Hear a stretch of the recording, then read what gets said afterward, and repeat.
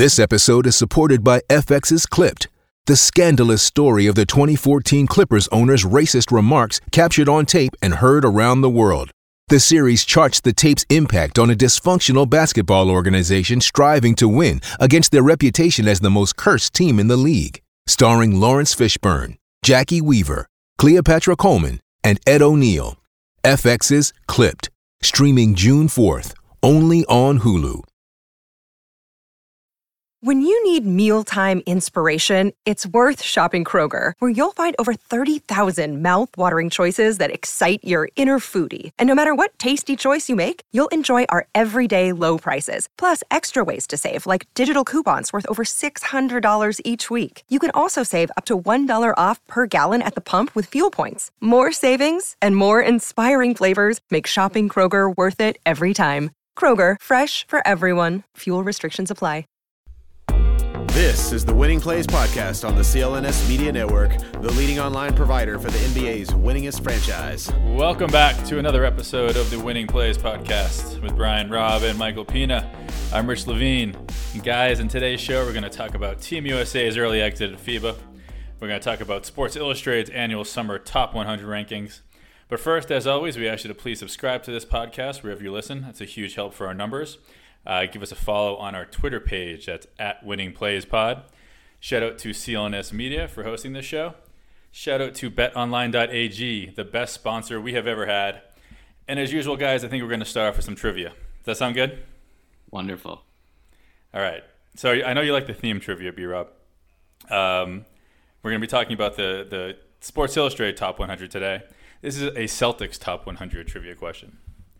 And here it is. Which of these three players do not appear on the list of the top 100 scorers in Celtics history? All right, you get the setup. Three guys, yes. Two of them land in the top 100. One of them doesn't. That's the one I want to know. The three guys are, number one, Leon Powe. Number two, Dominique Wilkins. Number three, Wally Szczerbiak. Which one's not in the top 100? I'm going to guess Leon Powe. That was going to be my guess, but this seems like a trap. I'll go Dominique. Maybe he only played 1 year with the Celtics, so I'll say him. He only played 1 year with the Celtics, but he is 94th all-time in scoring. He had 1,370 points. Leon Powe is 99th all-time with 1,247, and Wally Szczerbiak 111th all-time in Celtics history with 1,040 on the points. So you guys both got it wrong. I was on to you, Rich, but I just guessed the wrong one. Good job. Good question. You're on to me, but you're saying with I sniffed it out. Trick. Powe was the bait. It's always going to be a trap until the time that's not. That's how you get it now. All right, so let's go into Team USA. B-Rob, take us to on not a happier note, I guess, but take us to China and everything that just went down. Well, first off, I don't hate the morning basketball in September. I'll just say that for the last week and a half, most of these games starting at 7 or 8 on the East Coast. Got a nice little rhythm there. But yeah, USA, after escaping against Turkey last week in prelim rounds, did not do as much, losing to France on Wednesday in the quarterfinals, and then losing pretty ugly to Serbia on Thursday morning. So they will be relegated to the 7th place game against Poland on Saturday, 4 a.m. start for Eastern time for those diehards out there. But yeah, Mike, just this isn't a huge shock, but it's we'll focus here more on the Celtics theme takeaways from this other than anything else. But clearly, this group was vulnerable, and it ended up being that game against the team that had, Gobert and Fournier kind of being the best two players in that game on Wednesday. Yeah, I watched this morning's game against Serbia and got back from the gym, and it was already like 32-7, and I was like, okay, cool. Team USA clearly didn't get up for this one after the loss against France. Clearly the reason that they've been struggling is Jason Tatum wasn't available. That's he would have obviously saved the day. I think that goes without saying. And they did not have Marcus Smart either today. Yeah, obviously really disappointing, and I guess for Celtics fans and for the Boston Celtics organization, it was kind of I don't really know what the big takeaway is, having 4 guys on the team that was, I don't think they were expected to roll through this tournament. They definitely weren't. But to lose 2 back-to-back and to be eliminated as early as they were was pretty surprising, I would say. So I mean, it's not like disappointing. I guess it is slightly disappointing, but you would have liked to see Kemba Walker play a little better than he did. You would have liked to see Marcus Smart be healthy for the whole run. Tatum not to sprain his ankle. I thought Jalen played particularly well in this tournament, but yeah, 1 for 4 isn't particularly great. Yeah, and Mike, you had mentioned a couple weeks ago, I think when we first started talking about this and wondering, and when we first looked at this roster, we're like, maybe this isn't a gold medal team. You had mentioned how they don't have the best player in the tournament this year. But, I mean, they maybe didn't even have a top 3 or 4, and that was, again, against France. I mean, Gobert was probably the best player on the floor. That makes a difference. Yeah, that's a great point. I mean, Jokic, Giannis, Gobert, there were a lot of guys who the league is increasingly international, and there's obviously a different pride factor playing for your country when you're one of 2, 3, 4 guys who are in the NBA versus with Team USA, where, we obviously did not send the best of the best or even the second best of the best. I mean, seeing Derek White this morning just miss like 6 floaters, I'm just like, what are we doing right now? It was very tough to watch. Yeah, I mean, looking at it from a Celtics lens, Rich, like you look at Kemba. Kemba, I thought, like, did what he was supposed to do. He had done the France game, but like he scored, he dished pretty well, he worked hard on D.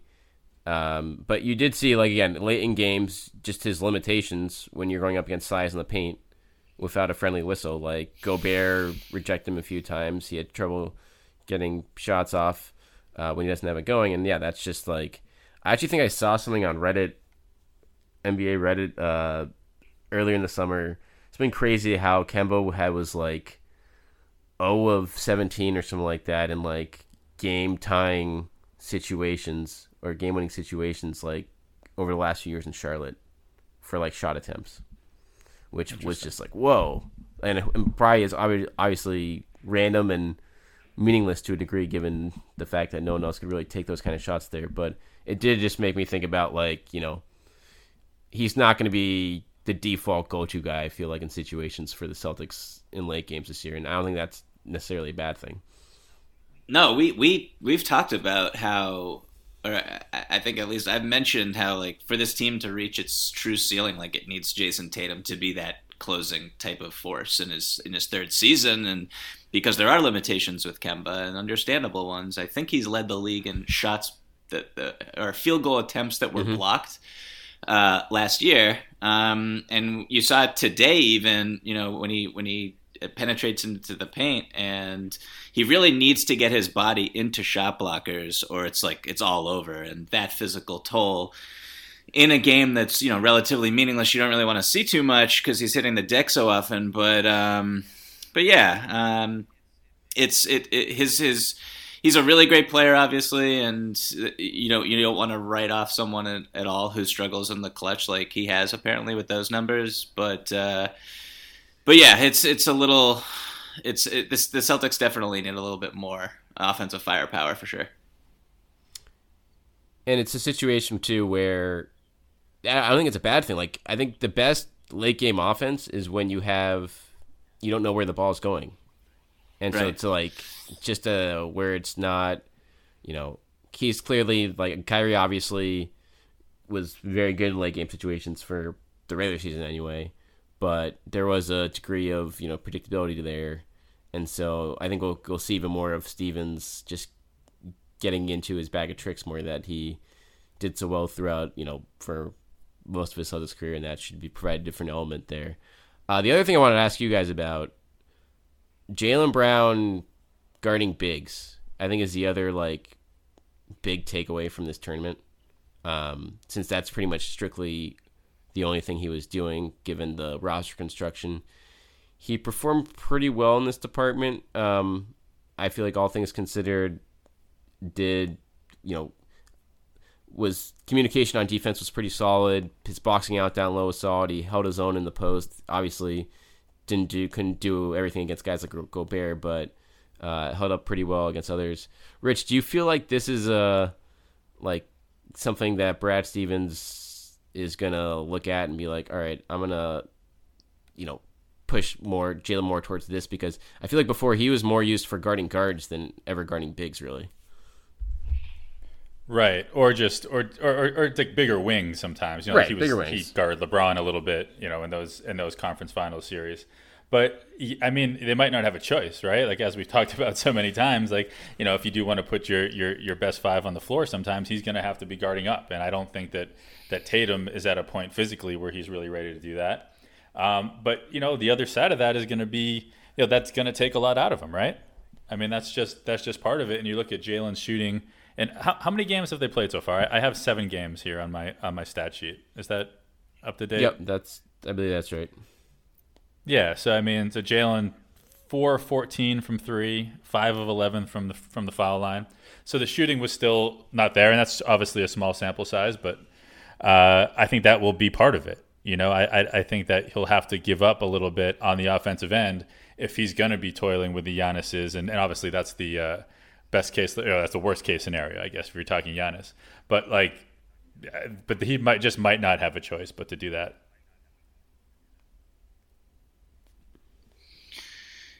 Yeah.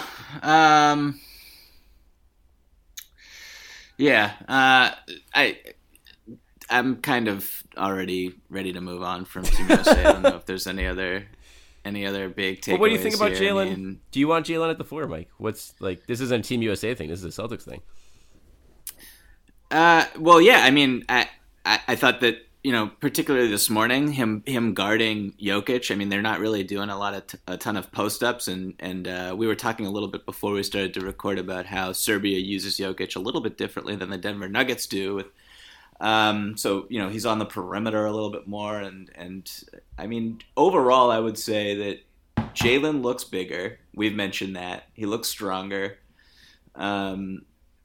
Defending bigger guys in the NBA where post-ups really aren't a part of skill sets as often as they once were isn't as difficult or as laborious. So I don't really have a problem with it. I think, a lot of guys on this roster can do it in short stints, particularly Marcus Smart, who we discussed at length in our last episode. So yeah, I'm fine with Jalen. I thought that he spoke about his versatility in a story written by Brian Windhorst, his ability to guard 2 through 4 and play 2 through 4 on offense as well.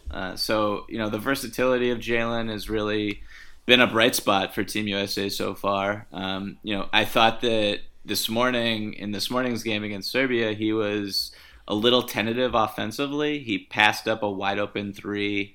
I think they were down like 6 or 8 or something with under 2 minutes to go. And I heard someone yell from the bench for him to shoot it, and he passed it to Miles Turner at the free throw line. And I think the Team USA eventually turned it over. So just stuff like that obviously needs to still improve. But overall, I would say he was a bright spot in this tournament, and his versatility is a bright spot going forward. Yeah, it's going to be some. Yeah, go ahead. Say some picking and choosing and just finding the right time. Because if you roll the ball out at the beginning of a game and say, all right, Jalen, you're gonna guard Siakam every single play of this game. I mean, eventually, I think that's going to catch up. If you say, if even with someone like Aaron Gordon, right? But if Brad is constantly switching the schemes and maybe you give 2 possessions on and like a possession or 2 off and just keep these guys on their toes, maybe that's where he can make an impact. But I think it'll catch up to you eventually if you try to do it all game, every game.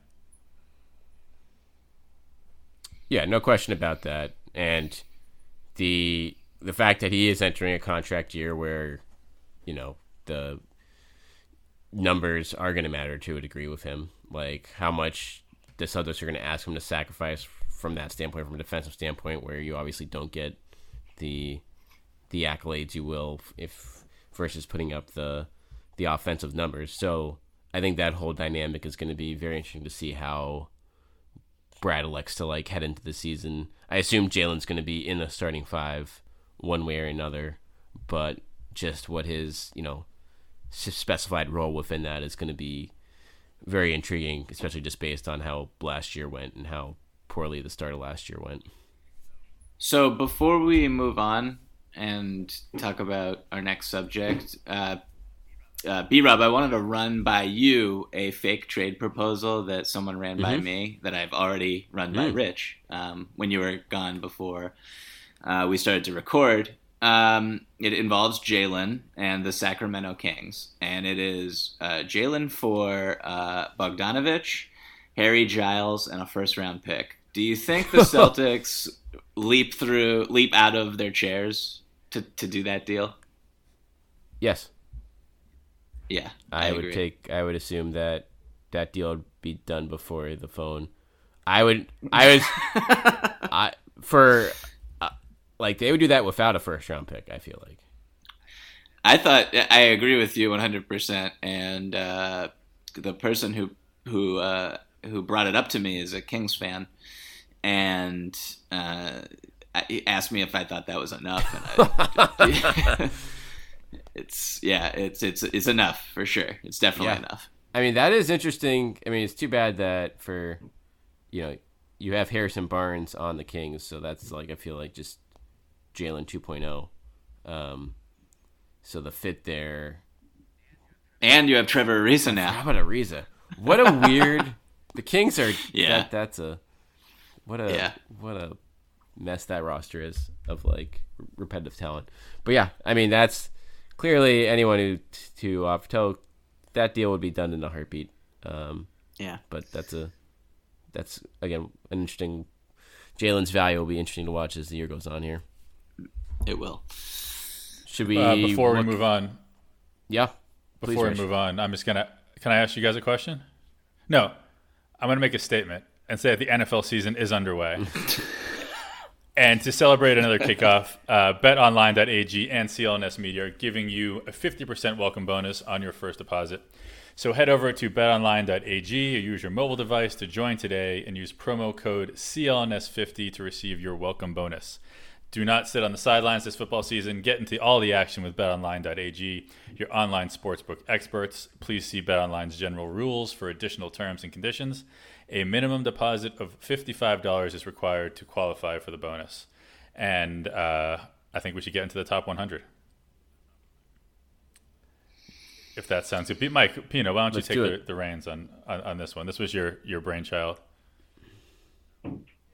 Yeah, so the ESPN, I'm sorry, not ESPN, Sports Illustrated's Top 100 is just like a really fun annual staple.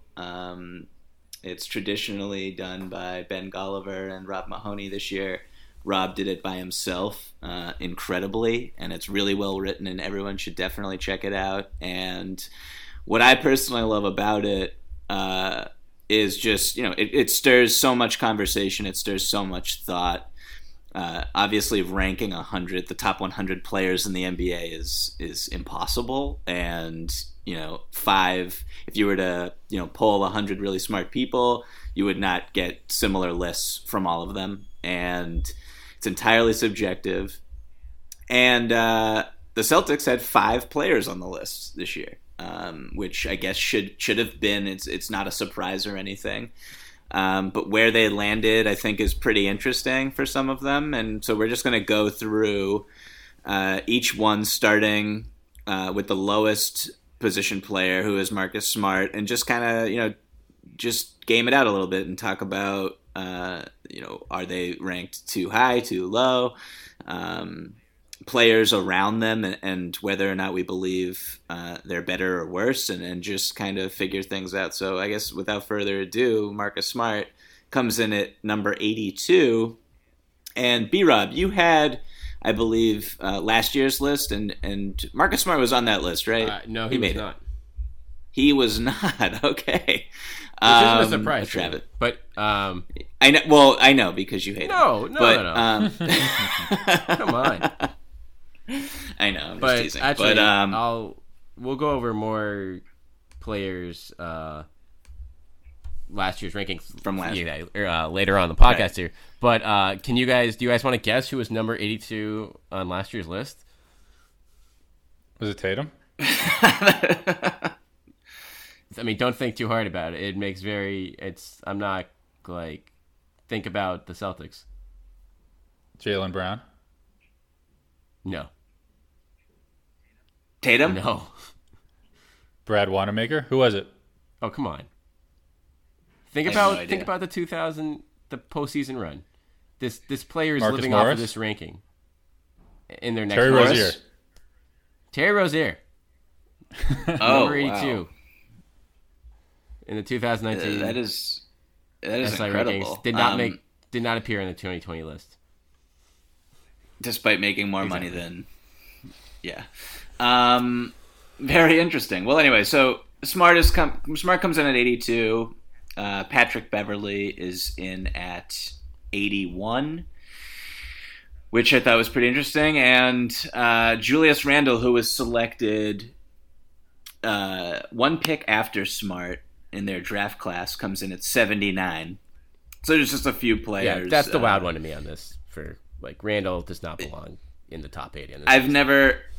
never been a Randall fan, and I think it's no coincidence that his teams have always struggled. I think he's just kind of a good stats, bad team type of player, just based on his playing style. But Marcus Smart has always been kind of the inverse of that, in that, he's very difficult to quantify statistically, and he just always obviously impacts winning, and that's why this podcast is called the Winning Plays Podcast, because of him. So what did you guys just generally think about him coming in at 82, coming off the season that he had?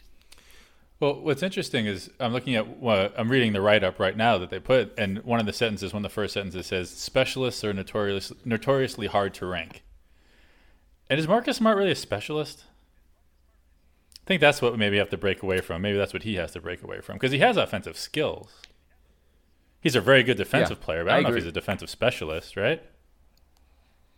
No, I'm with you, Rich. Like, this, maybe before last year you could say that, like, to a degree. Like, as a national, we would know that otherwise here, for watching him 82 games a year, but nationally you could maybe give him that label. But now, no, like, when you shoot 37% from three, your plus minus numbers are fantastic compared to the team all year, and you're like the only guy that Kyrie Irving likes to play with on both ends of the floor, then yeah, like, last year was a breakout year. He got the acclaim he should have for, first team all defense, but on top of that, he was like a net positive on the offensive end, whether it was handling or just taking good shots night after night for the better part of 82 games. So he, I think he's underrated from that standpoint. I think he was one of the three best passers on the Celtics last season, and he's a terrific pick and roll ball handler. And he sees the floor extremely well. The shooting, I've always believed that the shot would come around for him, and it did last season finally. Still not particularly devastating finishing around the basket, But yeah, I mean, I think he's a quality offensive player. He's a steadily improving offensive player. You don't panic when the ball's in his hands, really. They trust him, obviously, and yeah, the defense overshadows a lot because that's kind of his identity. But I would just kind of say he does a little bit of everything extremely well. That's what I think of when I think about Marcus Smart, is just kind of the breadth of his game more so than him tuning in on or honing in on one particular area. Where would you guys rank him if you were making this list? 7. No, I'm just kidding. I would say, it's really difficult. There are a few players who are above him who I don't know. Yeah, just like ballpark it, like what feels right to you. Like, don't worry about like the players ahead of him. I'd say 75 feels right. Yeah, that's what I was going to go with. Well, because it's like you got like Covington at 64 or Eric Gordon at 63, and like those guys 20 slots better than Marcus Smart. I don't think so. JJ Redick, and I know that he's a great player, but like if you're starting a team right now and you want one of those guys, like I'm probably going Marcus Smart. Right, and I mean, if you want to talk, those are specialists. I think more. I would say Redick is obviously a specialist. Sure. And so is Covington, coming off an interesting year when his team fell apart after he went down in Minnesota. I'm looking at Ricky Rubio comes in at 73. I don't know. I think Marcus Smart is just. I would much rather have Marcus Smart than Ricky Rubio on my basketball team, although Harrison they're very Barnes. similar. Excuse me, similar players. Yeah, Harrison Barnes, hero of Team USA. Yeah. So I mean, I'm not killing this ranking at all. I think it's fine. I remember being a little perturbed when he didn't make it last year, but yeah, you have PJ Tucker 74.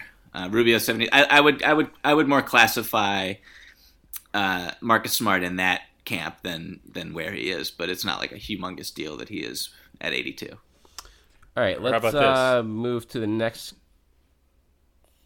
Go ahead, Rich. Real quick, right now you can pick one player: Marc Gasol or Marcus Smart. Today, Marcus Smart. Yeah, Marcus Smart. Gasol and Kevin Love, 42 and 41, and Marcus up in the 80s. So whatever, it's not perfect, but those are some of the ones that I saw. I'm like, Yeah, it's tough.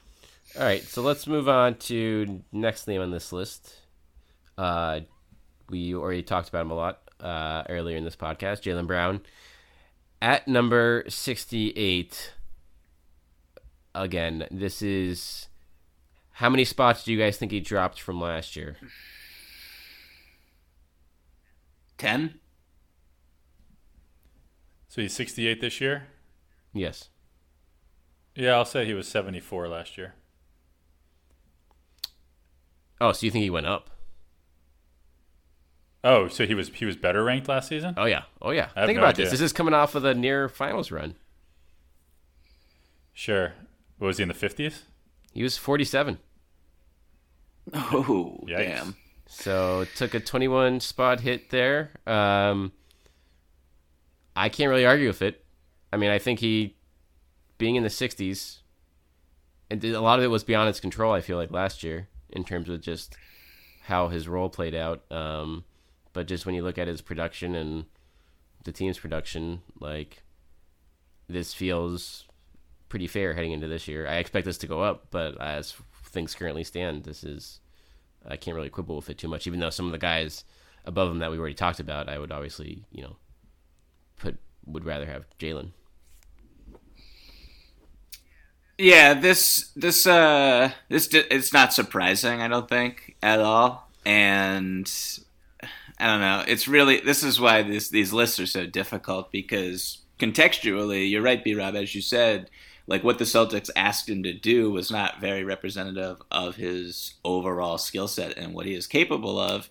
And he struggled to fit into his role at times. And that hurt. That knocked him back. But when I look at some of the players who are around him, having him right above Karis LeVert, who is just a different type of player, and that I don't know. I thought Karis was dinged a little bit, but there's a few players above Jaylen that I don't know. I feel like all around, if we're at the schoolyard picking guys, I would take Jaylen before them. So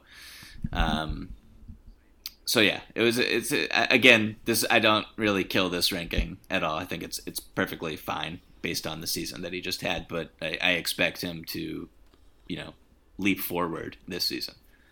And this could be a good segue, but one of those guys you're talking about could be number 59, who is Gordon Hayward. Is that? To see him ahead of Jaylen, that's a. We all like to see it. We all think that we're going to see a better Gordon Hayward this year. Now, 2 full seasons removed from the injury. But I don't know. Does he deserve to be at 59? B-Rob, what were your thoughts on this? Because when I was scrolling through it initially, when this list comes out in intervals, but when I'm scrolling through it, I'm like, is Gordon Hayward not going to be on the list at all? and to see him just like pop in at 59, I was a little surprised. Yeah, this is an optimistic ranking for given how last year went, but I think that this is a faith in the track record for Gordon, and being 2 years away from injury. But yeah, if you look at how last year went, then this is this is a very high ranking for him. But I think again, this is done with a look towards next season clearly, and Rob, is betting that Hayward gets not all the way back, but is getting closer to what he showed in Utah, and I think the Celtics feel pretty confident in that as well at this point, based on how this summer's gone. And just reading, go ahead, Rich. I said just reading Gordon's write-up, and B-Rob, I'm sure you have this in your notes too. But Pina, do you know where Gordon was ranked last year? Top 30. I don't know exactly where. So he was in the top 30 last season, coming out in his first season back from the injury.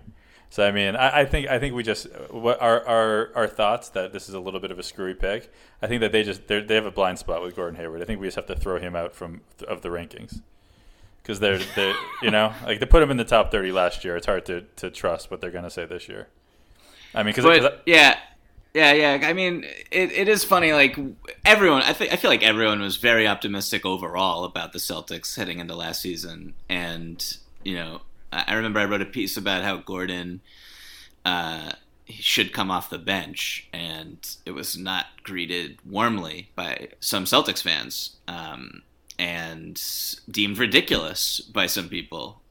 So I feel like the expectations were up there for sure, but that injury was very severe, and he had multiple surgeries, and he wasn't able to rehab as much as a lot of people thought. And but like even as the season was going on, and you assume that someone would work their way back, but he was inconsistent from the jump.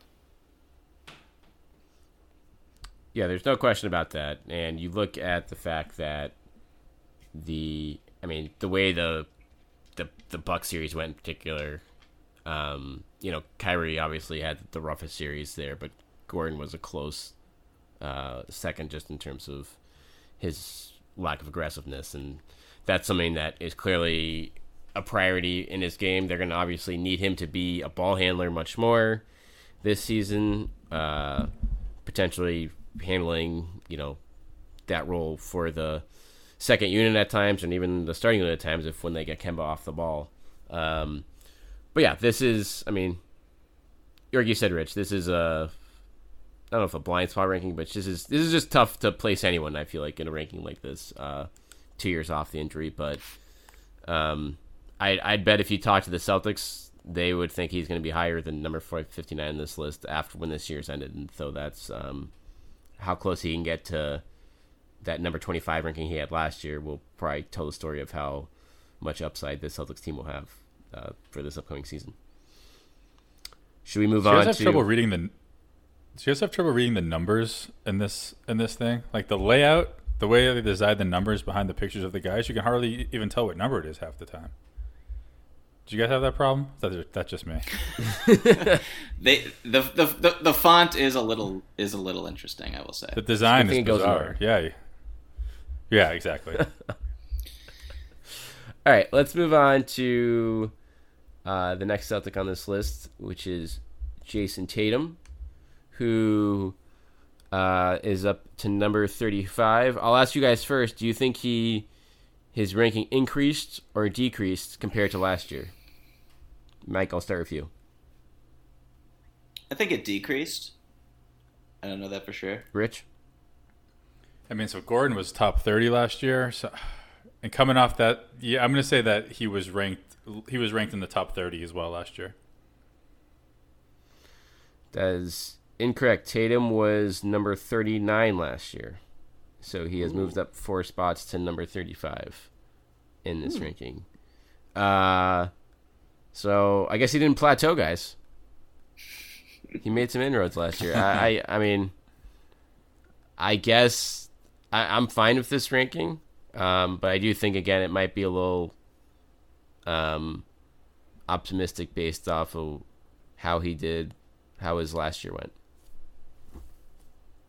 Well, right. But if you are basing it off of his career, I would say this is fine. I mean, we all assume that year 3, what are the expectations for me are all-star game. So I would say if you're expecting someone to make the all-star team, having them be a top 35 player isn't a crazy thing to say. Especially if the other 25 players ahead of him are in the Western Conference, hopefully. Yes. Oh yeah, that's an interesting breakdown. One thing I want to point out one thing I really want to point out is Jamal Murray coming in at 38 versus Tatum at 35. Now, I think that Tatum is going to have a better career. I think he is a better player fit for where the NBA is, 2 ways. But I mean, Jamal Murray is coming off of a playoff run in which he was basically he's the primary perimeter ball handler on a team that won however many games, 54, I think, and was kind of like a darling last season. He's not the best player on his team by any means, but he was a key figure, extremely young, drafted 1 year earlier than Tatum. So I thought that was really a statement.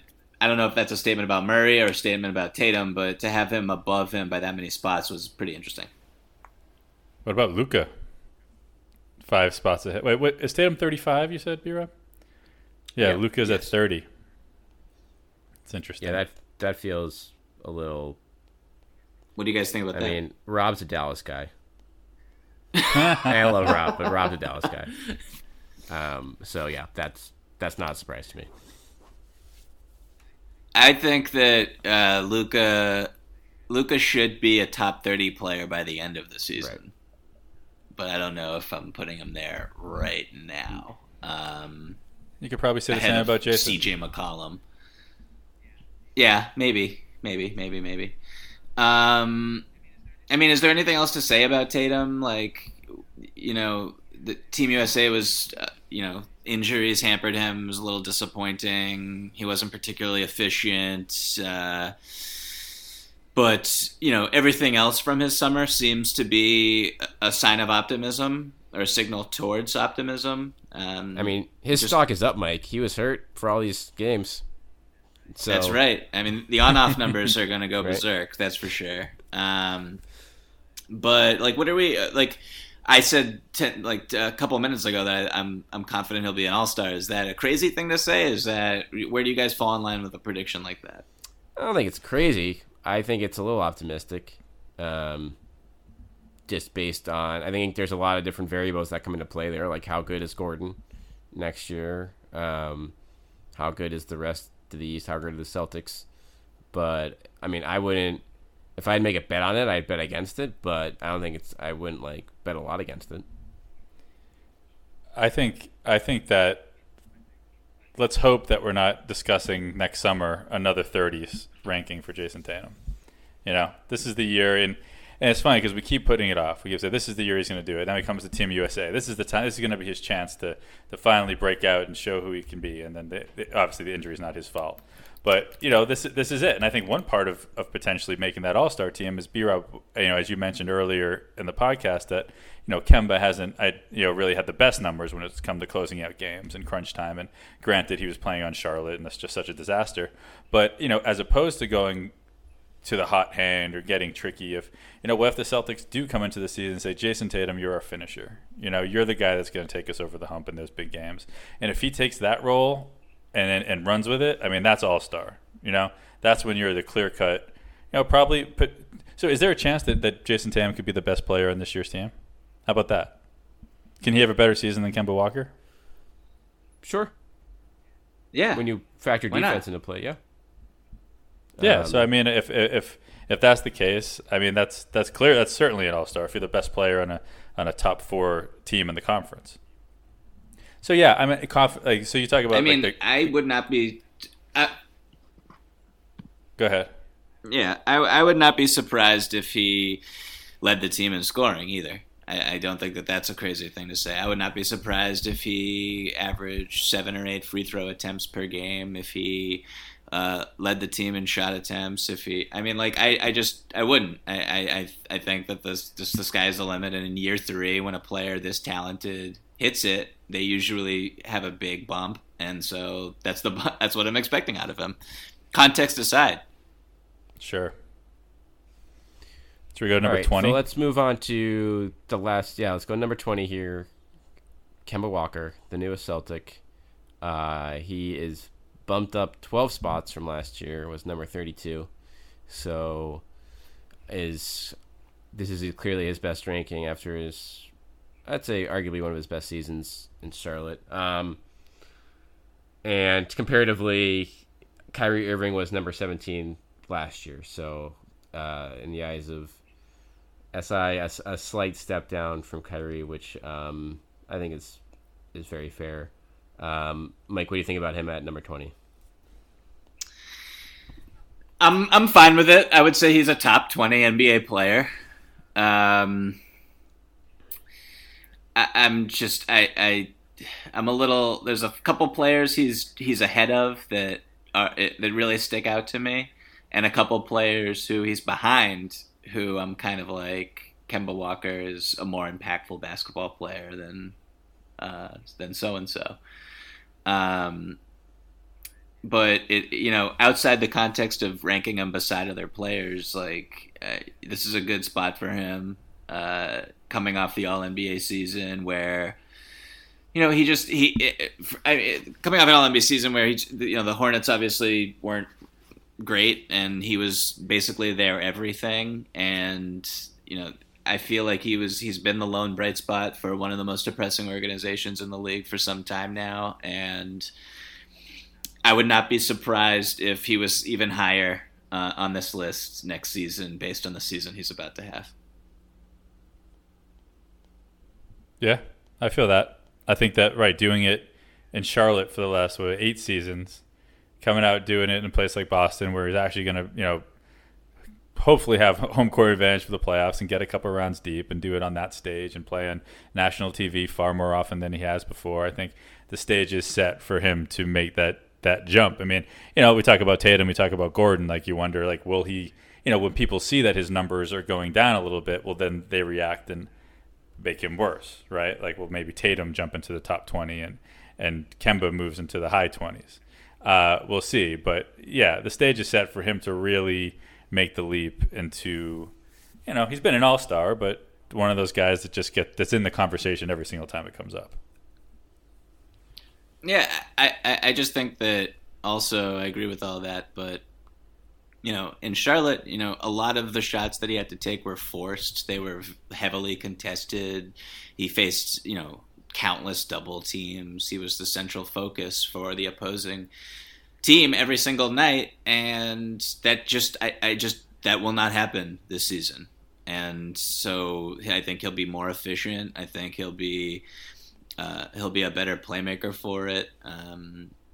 And he'll be just a more deadly basketball player. And it's going to be, a lot of the other guys have to step up for sure in the scoring department, but I'm pretty confident in Kemba as the head of the snake of this team. I think I'll be looking most to see Kemba goes up on this list. I feel like if he can bring it, if the Celtics are a good defensive team with him in it, because that's something where I don't think he had the ability to play the defense he wanted to in Charlotte because of the onus on him on the offensive end. With more of a supporting cast here, we've seen, in the World Cup, just, his size is a disadvantage, but he can, pester in the pick and roll. He recovers pretty well. He takes a lot of charges. So I think playing in an environment where that stuff is, he's able to do more of that, I think could, push him potentially higher in this list heading into next year. But 20 seems pretty fair for now. Let's wrap up real quick. I have to talk about the one ranking that I couldn't believe on this list. I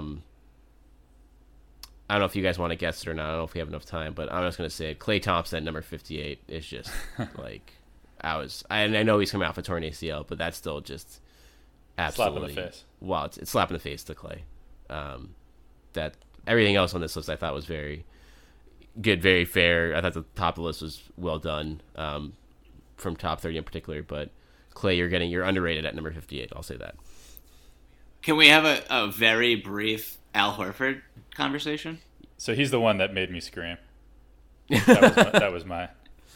Well, I know Rob. I've had conversations with Rob about Al Horford, and I love Al Horford. Rob would break up with his girlfriend or fiance, and marry Al Horford if possible. So I know that that was probably a factor in this decision making, but yeah, it's a little high, I would say. 18 is the number. I don't know if you said yes. he's the 18th, and this is the line that drove me nuts. In a locker room, Horford is the kind of show don't tell leader that keeps a team on track without them ever really knowing it. And listen, maybe that's about Horford, but how do you write that after what happened last season? It's not real. I mean, it just is not reality. Maybe at one time, and also when you run into Giannis Antetokounmpo and Joel Embiid and Anthony Davis, you need someone on your team who understands the mechanics of defense at a foundational level. Sure, but Giannis also destroyed the Celtics in the playoffs last year. So I don't know. I mean, maybe a couple years ago, sure, they can say Al Horford in his prime, but he's not the 18th best player in the NBA anymore. He's just not. No. When I was looking at the players that I was talking about that I thought Kemba should have been higher than, Al Horford is certainly one of them. The Celtics think so, because that was the choice they made. Yeah. And I love Al Horford. My only real gripe, I don't even want to call it a gripe that much, but I would just put Kawhi Leonard number one. I just don't. The Kawhi Leonard versus Giannis thing, I thought that was settled heading into this season. I just don't get it. I don't get the I love Giannis. I think he's terrific, but I mean, what did we just see happen? Am I crazy or? Right. What? I guess the only argument is that there's no way. It's settled. I was going to say there's no way that Kawhi is going to be better than he was last year, right? Is that possible that Kawhi Leonard is going to be better than he was last season? What? Yeah, I think he's going to be better. He could be as good. He could be as good. I think Giannis is the one who still has enough room to grow and has the potential to grow into a better player than he was last year. So maybe he overtakes Kawhi. But I'm just finding something to. I'm being contrarian. I think that Kawhi should be number one as well. But maybe if you're going on the future and what's going to happen this upcoming year, maybe Giannis you can make an argument for it, but not a very good one. Well, Giannis has great players alongside him, like Eric Bledsoe at number 46 on this list. Luckily, this is the regular season list, the Bledsoe, which lines up for that. But I'd be curious to see someone make a top 100 playoff ranking. Since I feel like there would be a lot of mixing and match. I know that is that's a fun. Mike, you can do that next summer. That can be your big. No your thanks. Big no, I really enjoy taking 3 months off. You have no value.